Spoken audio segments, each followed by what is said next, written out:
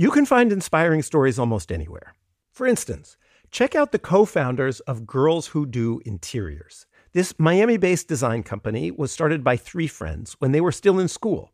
And right from the start, they turned to Chase for Business for everything from banking and payment acceptance to credit cards. And they handle them all in one place with the Chase mobile app. It's so important to have that kind of help when you're just starting out. Learn more at chaseforbusiness.com. Make more of what's yours. Chase mobile app is available for select mobile devices. Message and data rates may apply. JP Morgan Chase Bank N.A., member FDIC. The most innovative companies are going further with T-Mobile for Business. The PGA of America is helping lower scores and elevate fan experiences with AI coaching tools and 5G connected cameras. AAA is getting more drivers back on the road fast with location telematics. And the Las Vegas Grand Prix is powering race day operations with 5G connectivity, giving fans an experience at the speed they deserve.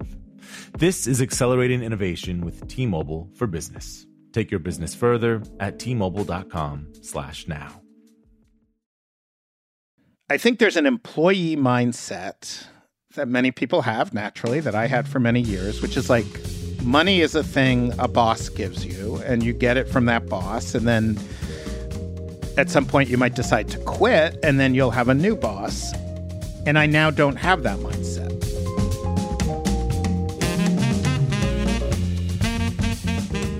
Think about someone you might know who's a total nerd about the economy. Like, they could explain to you how inflation works, but does all their knowledge about money mean their own finances are in order? My guest, Adam Davidson, might be the perfect case study. He co-founded and co-hosted NPR's Planet Money and wrote about the economy for The New Yorker and The New York Times Magazine, where we used to work together. He's also the author of The Passion Economy, about how running with your niche entrepreneurial ideas can allow you to make more money. Adam broke down his finances for me, and I was a bit surprised, and I guess inspired, to hear how much money he makes. He was also honest about where he's come up short in managing his money, and he had a quite interesting thing to say about why he finds it exciting to make trade-offs. I'm Maya Lau, and this is Other People's Pockets, the show where I ask people about their money so that the questions we all have about how much other people make and how their finances work can be a little bit less of a mystery.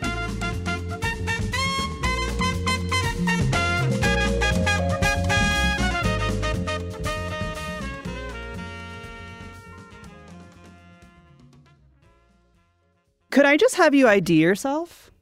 Sure. I'm Adam Davidson. I was a business and economics journalist for a long time at Marketplace, the public radio show, then NPR, where I created Planet Money with a friend of mine. And then I went to the New York Times Magazine as economics writer, where I met you. And then I went to the New Yorker as economics writer. And I wrote a book called The Passion Economy. As I turned 50, I decided I don't want a job. I don't want a boss. So I just do a lot of different things now. TV stuff, not TV stuff, books. I do a bunch of different things. I'm really curious to hear just what your upbringing was like and how money figured into that. I grew up in Greenwich Village in this building that I grew up in called West Beth. It was the old Bell Laboratories building, but in the year I was born, 1970, it was turned into artist housing. It's a full city block in Manhattan, and it had been abandoned for, at that point, almost 20 years. It had been Bell Labs, and it was turned into artist housing. So it was subsidized housing for artists. Back then, it was you pay what you can. So if you were a poet or a painter who made no money, your rent was $0 or $20 a month or whatever. Wow. My dad is an actor. My mom has had many roles in the arts world. So it's a building, about 1,000 people live there. So it's kind of like growing up in a small town. And basically all the grownups I knew were artists. It was an environment where everything was open for discussion. It really was that feeling that we're kind of redeveloping society. So even as a kid, parents would freely talk about sex and drugs. Everyone was smoking pot, all the grown-ups were, but no one would talk about money. It was just not an accepted conversation other than sort of as this horrible force that was making it hard for artists. At least that's how I remember it and how I remember people talking about it. I don't remember knowing grown-ups who had like jobs and wore suits and ties, and that was like this other world. And when you're a kid, you think, even if you grow up in a fairly radical world, you sort of think that is the whole world. So it took me a long time to realize that, there's a world out there where people have paychecks and mortgages and think about money in a very different way. That took me a long time. But as a kid, it was sort of the taboo topic, the topic that boring, evil people cared about. Okay. Do you think that it was that there was a judgment around money, or what? Why do you think it was that total that no one would talk about it? I mean, it was kind of like growing up in a religious cult, the cult of arts. And I don't mean that in a negative way. Like, it was a great place to grow up. It was fascinating.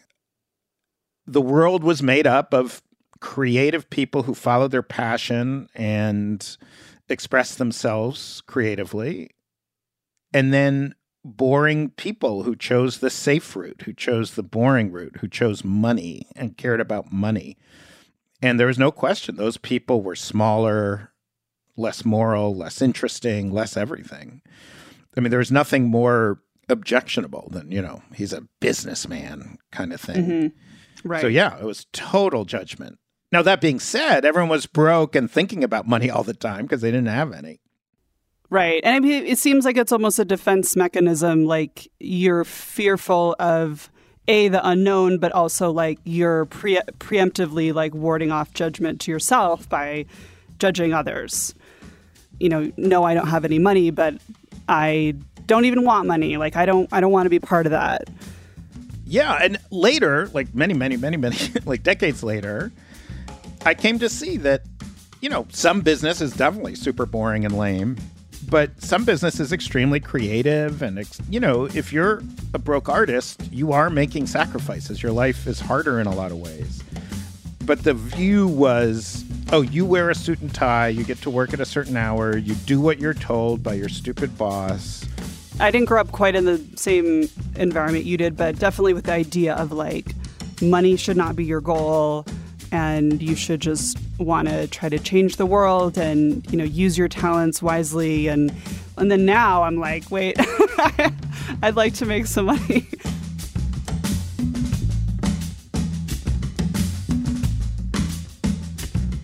I definitely know what you're talking about, that there's like, when you grow up with this like judgment toward people with money or people who care about money, it can be a shift to break out of that. Yeah. I mean, the way I see it now is that it is not a binary thing, that either your life is all about money or your life is all not about money.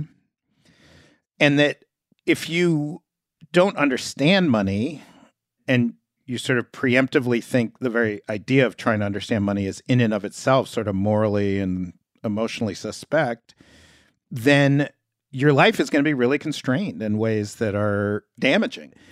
So I'm not advocating like, everyone should go from not caring about money to only caring about money. Right. But I do think that for a lot of people, having more mastery over their financial lives will bring them more freedom, more passion, more control over their decisions. Yeah. And that it's not that hard. You mentioned a few times the word broke. What did being broke look like for you growing up? In my personal case, I don't think we were ever like super broke, but my dad's an actor, which means he could get a commercial or a role in a movie or a TV show and there'd be a lot of money. And then there could be a very long period of time with very little money or no work at all, or some off-Broadway play that paid a few $100 a week. So the way I remember it is the instability, like there's this random force that would determine, like, can we take a nice vacation? Can I get new sneakers or not? There were other people in the building who really were, like, for year after year after year, just, really in bad financial shape. If they did not live in this building where their rent was essentially free, I think there were people near homelessness, really making very little money. For the most part, this was poverty of choice. People making a decision to live their lives a certain way that could lead to less money. So that just felt, I remember, I went to the local public school, and then in 7th grade, I went to St. Anne's, which is like a fancy private school. And I just never encountered like real New York wealth before. I mean, it's funny because now where I lived, the Far West Village is like probably one of the richest places in the world. But at the time, this was 1970s New York. New York was bankrupt. There was crime. I was mugged several times in the neighborhood. Like it was a very different city back then. And I remember meeting like real rich kids and who take ski vacations and like have fancy clothes, and a limo would drive them to school, and who had multiple homes and all this stuff that I just didn't even know about as a kid. I didn't even know that existed. So your parents were still able to send you to a private school? With, a major scholarship. Yeah, it was not, they could not have afforded. Yeah. Did growing up in this artist village and, with the economic situation your parents were in, did that affect what you thought you could do in life? Like, did they sit you down and say, like, we don't know if we can send you to college, or if you do go to college, you're going to have to figure it out? Like, did those conversations happen? I worked all through college, and I definitely had to help pay for my college. But I'd say for the building I grew up in, they were on the better off side of things. So I would guess my dad's income averaged out to, like in today's terms, $80,000 a year, something like that. With some years being better, some years being worse. So I don't think there was any year where we would have qualified as falling below the poverty line. Or, later as an economics reporter, I learned a lot about poverty, and we were not in poverty. But in college, for sure, I was aware that I had to work throughout college. I had to bring a lot of money in. I had to take out a lot of loans. And my parents helped, no question, but it was a different thing than some of the kids I knew who just got checks from their parents and didn't need jobs, and I found it rather annoying.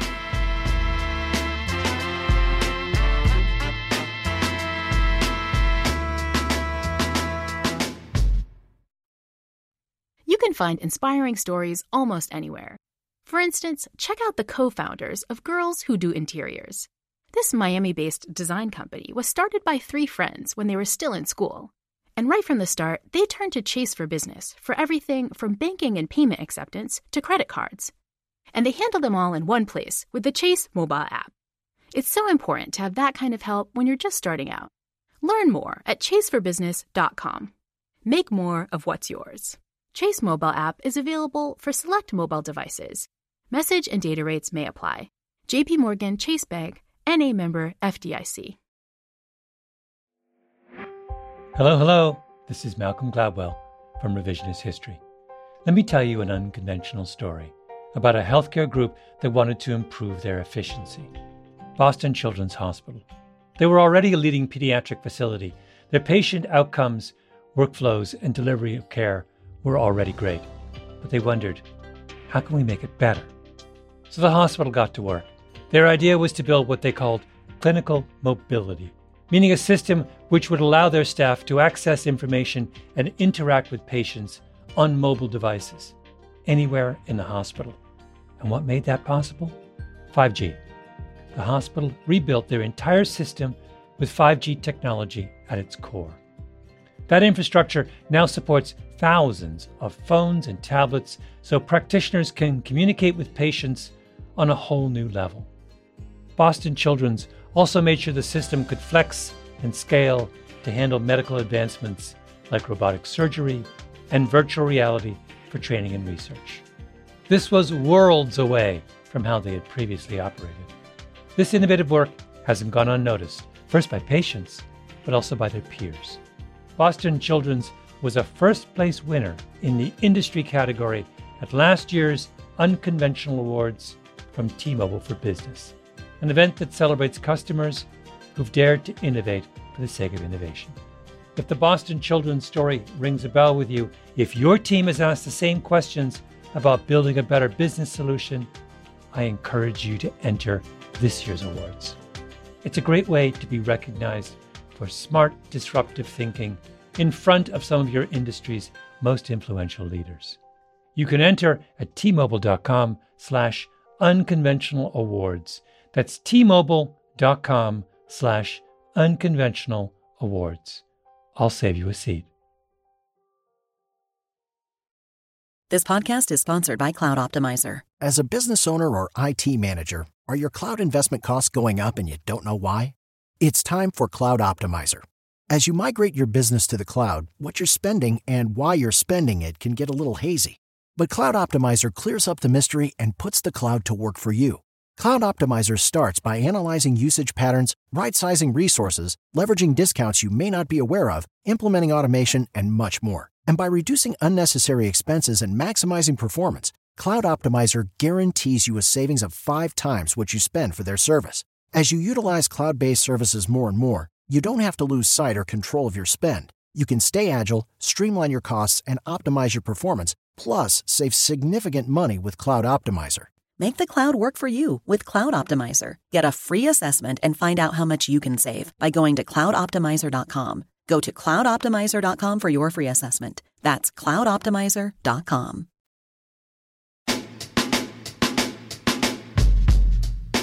Being an economics reporter and columnist and being somebody who has written about money is certainly not the only thing you've done, but it is like one of the things you're known for. And it's hard not to wonder if your upbringing around money played a role in that. Oh, no, 100%. Yeah, my wife always says, like, your entire career is just that you grew up in West Bend. So wait, at what age then did you feel like I want to figure out money? Like, I don't think I really did truly figure out money until I was well into my 30s, but I would kind of dip my toe in and I just couldn't understand it. I mean, I think economics and money really is a language. Mm-hmm. It really took me a long time to get my head around it. How did you make some shift where you could command more money and ask for it? When I was 30, I moved to LA with a girlfriend who got a job there.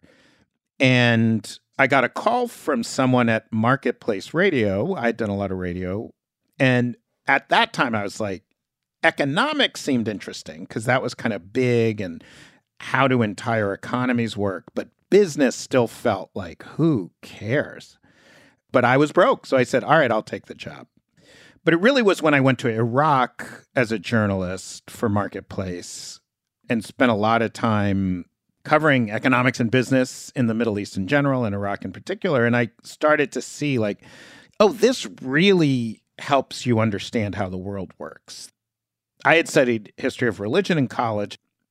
You know, I had a basic understanding of Sunni and Shia Islam. And I thought, oh, that's going to really help me. And I did not find that as helpful as understanding how money flows, how resources are allocated, how power works. Like, this is really interesting. From Jordan and Iraq and Kuwait and Syria and Lebanon, you know, these are very different economies. And I started to see in Iraq, I mean, really through the lens of pretty cynical business people, but like looking at a crisis, say, through the lens of business, you know, may not be the best way to do it. Like, how do I get rich off of a war and a collapsing state? But it does give you unique insights that just covering general politics or religion doesn't. So I emerged from Iraq with a real belief that this isn't just some boring sideshow. Like, this is actually how the world works. Like, this is the currency that like, the world runs on. Yeah. Right. Yeah. I never got to be a business journalist, but I always was drifting in that direction. And then now, you know, one of the things I do that's not this podcast is like I do financial investigation. in the investment world. And like, it feels like scratching that same itch of like, I have to actually understand like SEC filings and understand how investments work and why. And I mean, I have to say, I now feel that, to put it bluntly, like journalists should feel ashamed. Like it's so common for journalists, even really super prominent journalists, to just say, oh, I don't understand business at all. And it feels like it's almost a point of pride. And I'm like, that shouldn't be allowed. Like, how do you cover Congress? How do you cover the White House? How do you cover poverty? How do you cover politics in any state? I'm not saying everyone needs to only cover business, but you should know there's a rule book. Part of it is the law and part of it is the money. And if a journalist said, oh, I never figured out how many branches of government are there? I don't know that stuff. Is it 5 or 2? Like, that'd be embarrassing. That person would not get promoted, would not succeed. The other thing is it's such a gift to journalists and other people who want to understand the world. Yeah. It is a BS detector. Like, if a business person is making a claim, we're going to do this and it's going to have this effect. It's like, you can find out if that's true or not.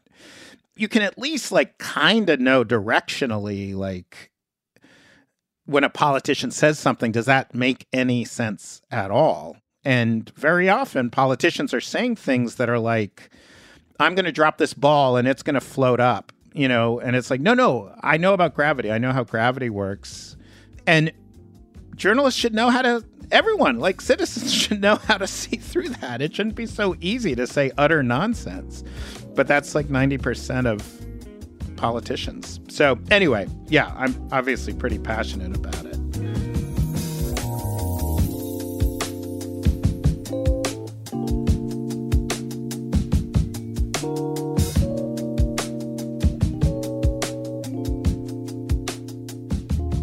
How much money do you make? I'm kind of like my dad in that I do a lot of different things and they bring in different amounts of money. For my first 2 years at the New York Times, I sort of had this weird deal where I both worked at the New York Times and NPR. Mm-hmm. So I kind of got a combined salary and I made $200 a year. And I've never made that little since, and I've made many multiples of it. Well, I've made, let's just say, 1 to several multiples of it every year since. So, like, how much money will you have made by the end of this year? One thing that's interesting is when you start businesses, it becomes a little harder to answer because you don't have a salary. You have a business, and you're making lots of decisions about reinvesting. And so it's a different answer. But I mean, I'd say all in, I brought in, I don't know, 680, something like that. Although I didn't take that home because I'm trying to build a business. So I used a fair chunk of that to invest in the business. How much would you say you'll probably take home this year? Maybe like 340, something like that. I'm not sure. What's the most money you've ever made in a year? 7 something, I think. This is my worst year of take-home pay in many, many years. I mean, I've made over 500 almost every year since, I think, 2015. But I mean, I think that's interesting because you're in part known for like public radio and journalism in general. And so hearing like minimum $500K a year seems like, wait, what? Like, can you talk about what are the other things that you've done to bring in that money? Because I think most people in journalism, unless they're a superstar on TV, are not making $500K a year. Well, I sold a book for over 7 figures, although I split that with my agent. So it was 1.1 million. And this is for the Passion Economy? Yeah. Okay.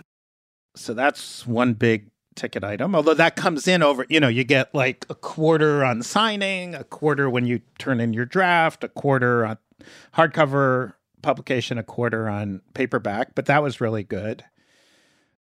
I've done a lot of like TV and film consulting and producing and worked on the movie The Big Short.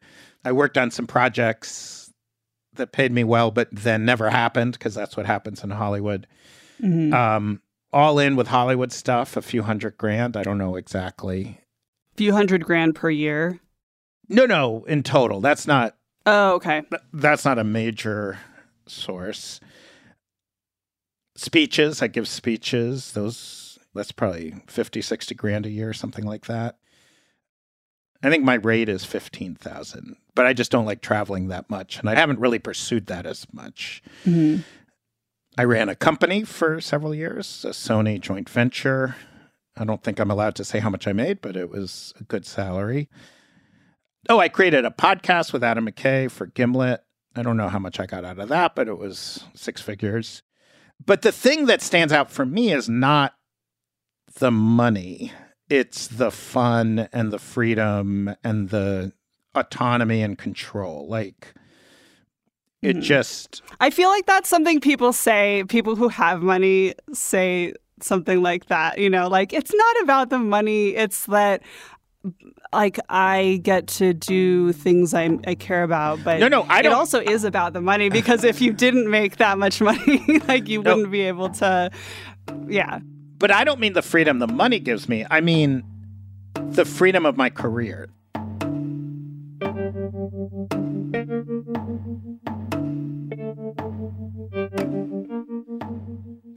I had jobs from college until my mid-40s, and, you know, I had bosses and I had a set salary, and my core job, even if these were prestigious jobs sometimes, was sort of pleasing a boss, and like anyone with a job.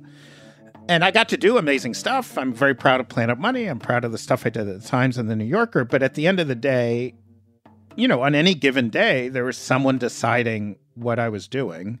I had a fair bit of autonomy at Planet Money on any given day, but overall, I was part of this very bureaucratic organization called NPR. And since then, I kind of just think of things that would be fun, and then I do them. And sometimes they work out really well, and sometimes they work out poorly, but it's better. Like, the money is one of the things that is better, but I truly, I swear, can tell you that if someone came to me and said, all right, you can make $700,000 a year, but you're going to have a boss and you're going to be part of this company and you got to be a team player.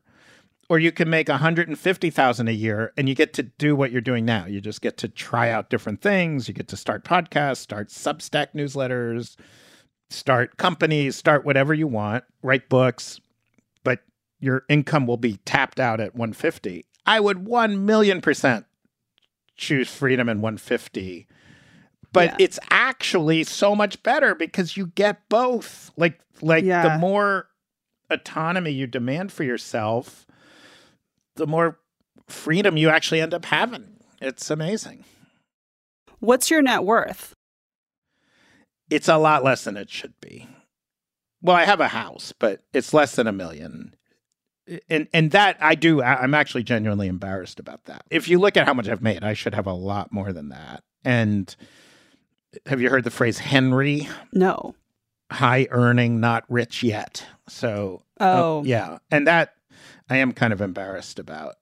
I mean, we're fine. We're totally fine. But we're not, like, if you look at my income over the last few years, like, that's a guy who should have a lot more money than I do.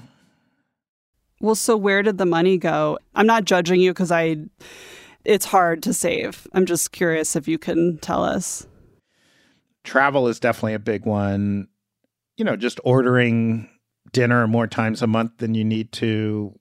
It's pretty much the boring stuff that everyone who doesn't have discipline does. There's no, like, big secret. It's not like you bought a boat. I didn't buy a boat. I did buy a lot of fountain pens. I really do that's like my hobby. But I only have like 2 that are like crazy expensive. I mean, I think that's what anyone learns is, like, if you're not careful, your lifestyle immediately bounces up to your income. Yeah. That's just what happens. Yeah. Do you have any debt other than your home? No. That I don't have. So if someone said that you're rich, how would that strike you? I mean, emotionally, for sure, I would say, no, I'm not rich. I'd say most of the last several years, I've made like top 1% of income. I definitely am not top 1% of wealth.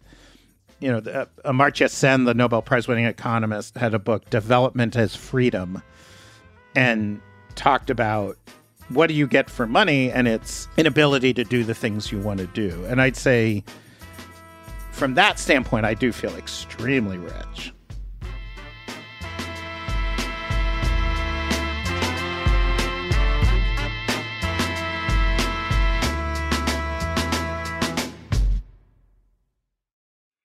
I've interviewed many successful people over the years, and one thing I find fascinating is many of them don't consider themselves business savvy. Take the owners of Tight Knit Brewing. They turned to Chase for business for everything from banking and payment acceptance to credit cards, and do all of it in one place with the Chase mobile app. And that's helped these brew-loving friends turn a passion into a business. Learn more at chaseforbusiness.com. Make more of what's yours. Chase mobile app is available for select mobile devices. Message and data rates may apply. J.P. Morgan Chase Bank, N.A., member FDIC. Hello, Malcolm Gladwell here from Revisionist History. If you've watched a professional tennis match recently, you'll know that fans have this amazing new tool at their disposal. It was created by the consulting company Infosys and the Association of Tennis Professionals. It's an immersive 3D viewing experience for tennis fans, which allows them to watch matches from new angles, get real-time statistics, and better understand the inner workings of the game and its athletes. Basically, a completely new, data-driven way to appreciate a tennis match. It's been a huge hit, and I'm proud to say that the Infosys Tennis platform earned first place in the customer experience category at the Unconventional Awards from T-Mobile for Business, an event held at Mobile World Congress in Las Vegas that celebrates customers who've boldly innovated for the sake of meaningful change. And I think it's important to point out that innovation like this doesn't just require a great idea and exploit some great underlying technology. It takes courage. Because tennis is a game with a long history and some pretty powerful traditions. I mean, you can only wear white at Wimbledon. Still, it's the 21st century. And here was an idea that said we can dramatically change the way a fan watches a match. We can feed them data. We can allow them to see things they could never see before with the naked eye, or even conventional camera angles. If you want to turn a world upside down, you have to have a pretty strong backbone. That's a lot of what the T-Mobile for Business Unconventional Awards are all about. Finding people and companies who show that kind of boldness. I encourage you to enter. It's a fantastic event and a great way to be recognized for your brave, outside-the-box thinking in front of the industry's most influential leaders, and an even better way to say, I told you so. You can enter by July 31st at tmobile.com/unconventional awards. That's tmobile.com/unconventional awards. See you there.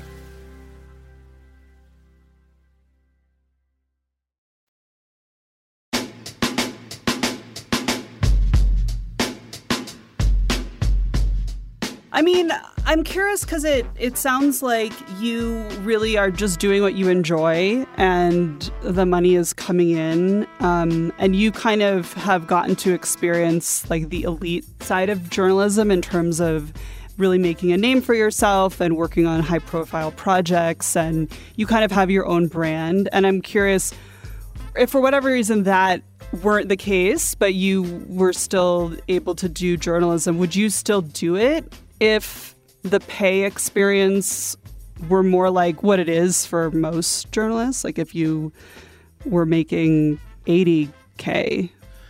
So a few things. One is you said I'm doing what I enjoy and the money comes. But part of that is because part of what I enjoy is figuring out how to make the money come. Yes.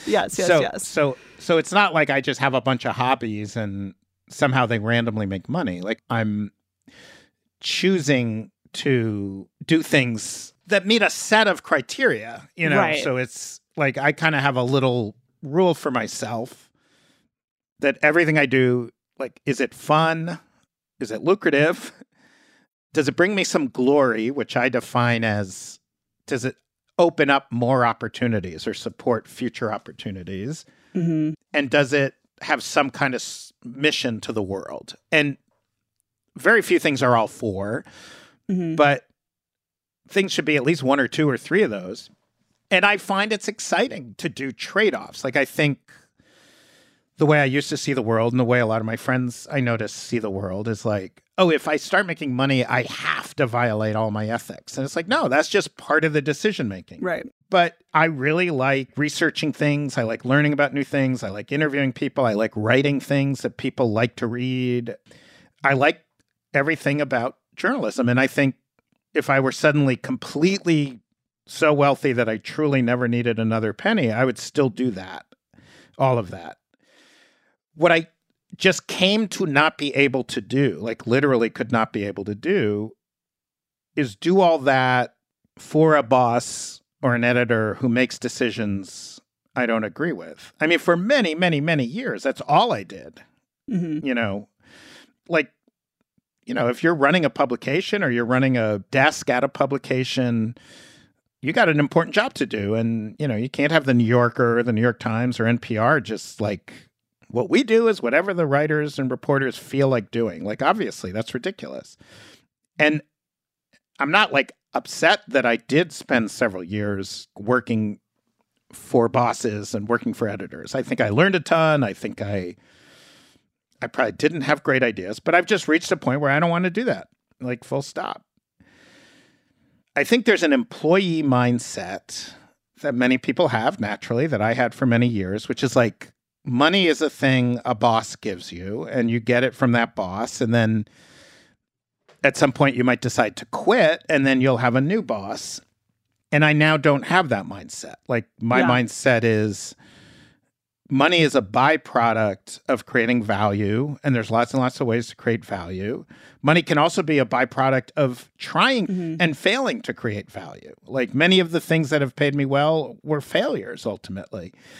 You know, leaving the New Yorker out of it, I think broadly speaking, one of the reasons media is going through a very hard time, or at least traditional media, legacy media, established media, is that I think as a rule, they're not really good at figuring out the business case, figuring out how money works. That to me is part of it. Like, wait, I got to rewrite this whole piece because you guys haven't figured out a business model for high value news. Like, maybe you should figure that out, or maybe I'll figure that out, or at least I'll try something. You know, those are the thoughts that go through my head when I even think about writing for a publication. It's like, you're not just writing for that person, that editor, or that audience. You're writing for that business model. And I'm not a big fan of those business models.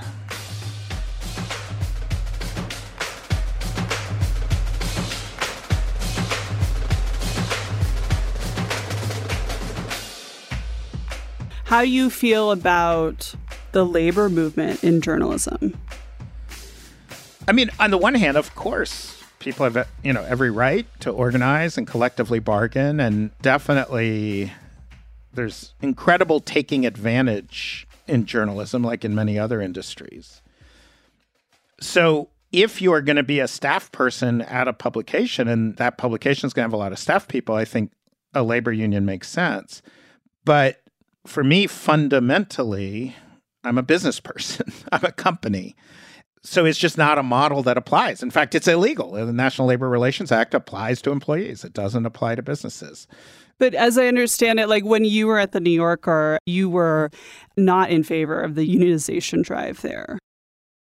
No. There's been a lot that was misreported. Okay.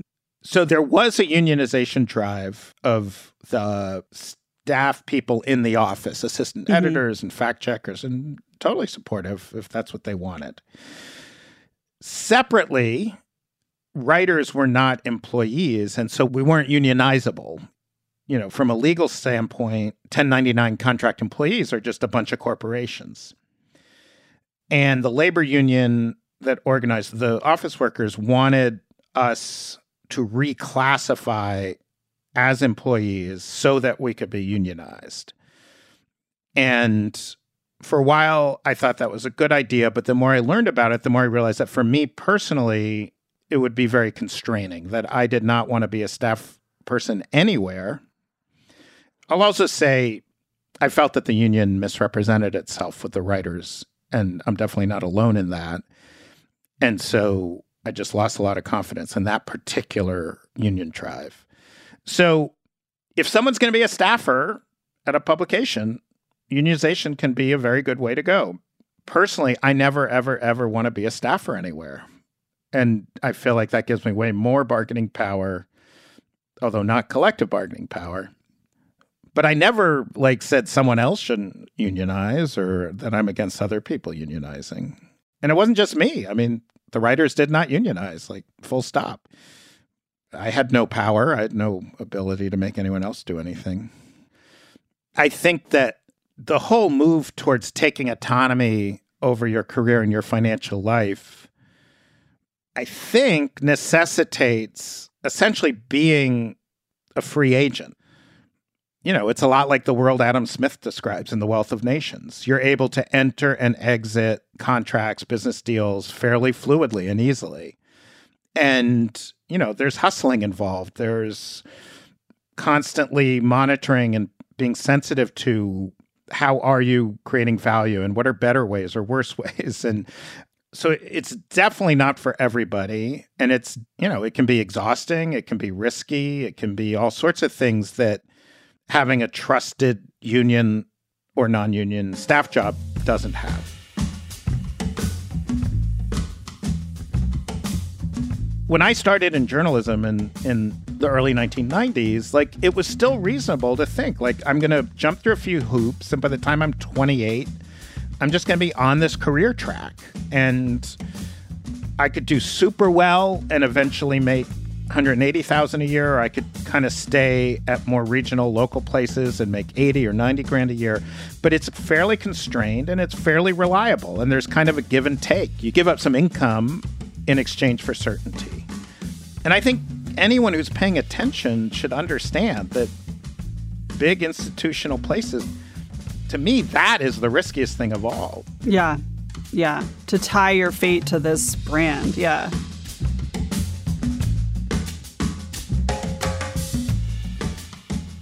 Well, and I want to talk about your book, The Passion Economy, really quickly, because I would be sad if we left that out. So basically, one of the things you argue in the book is that it's never been a better time to make money off of your passions, that, because of the internet, because of the way the economy works now, you can be your own brand and you can uniquely provide value in a way that you couldn't before when work was more oriented toward working for a boss. Yeah, and it's not that you just get to do whatever you feel like and you'll make money, but there are tools that can allow you, if you ask the right questions and have some discipline and some experimental. So, yeah, I think it's clearly true, and there's lots and lots of people doing it. There are lots and lots of ways. I mean, for most of human history, people generally did what their parents did. There was very narrow range of options. And that's even true for the very wealthy and powerful. Their wealth and power was tied to playing very specific roles. And anything that even looks like entrepreneurship was pretty rare in the ancient world. It existed, but pretty rare. Then we had a 20th century where we had this massive rigidity that meant the best economic opportunity came from joining yourself to a large organization, playing a very specific role within it, and a very small number of people are making big choices. You just look at the mix of products in the 20th century, the mix of organizations. There's such slow change. Now, there's so much you can do. Yeah, and one of the examples that is still in my brain from your book is this brush company that made a bunch of different kinds of brushes. I'm guessing brushes for hair and for horses and for, I don't even know, toothbrushes. And with globalization, that company could have faced a lot of threat from Chinese manufacturers or any number of other companies that could just come in and make brushes more cheaply. But this company pivoted at some point and realized they had certain clients that they could make these brushes for this specific equipment that would clean this machinery in this specific way that would allow them to sell their brushes for a lot more because the value they were providing was like worth millions of dollars. Like if a certain piece of equipment weren't cleaned correctly, there could be a fire or an explosion. And so then this company was able to sell their brushes for thousands of dollars, which sounds crazy in one sense because it's just a brush. But basically the idea of like hyper specialization can actually unlock this whole new industry for yourself. And that I guess they would say brushes are their passion. But it fundamentally shifted how they were adding and capturing value. So before they were taking raw material, wood and nylon and glue and whatever, and making brushes. And the added value was that they assembled these brushes. And the more they could assemble and the faster they could assemble them, the more money they'd make. And they shifted it to the value they're adding is thinking about brushes. The actual physical object was not the value. It was the ideas around the brushes, the specification, the quality. And that, I think, is similar to journalism, where is the value that you wrote 800 words, and if you didn't write the 800 words, someone else would write 800 words? Or is the value that you have a unique perspective?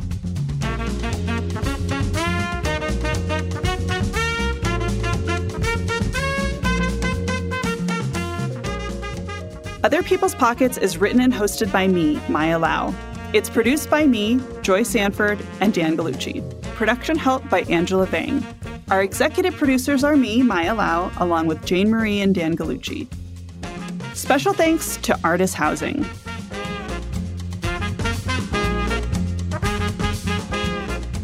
Other People's Pockets is a production of Pushkin Industries. If you love this show, consider subscribing to Pushkin Plus, offering bonus content and ad-free listening across our network for $4.99 a month. Look for the Pushkin Plus channel on Apple Podcasts or at pushkin.fm. To find more Pushkin podcasts, listen to the iHeartRadio app or Apple Podcasts or wherever you listen. You can sign up for Pushkin newsletters at pushkin.fm.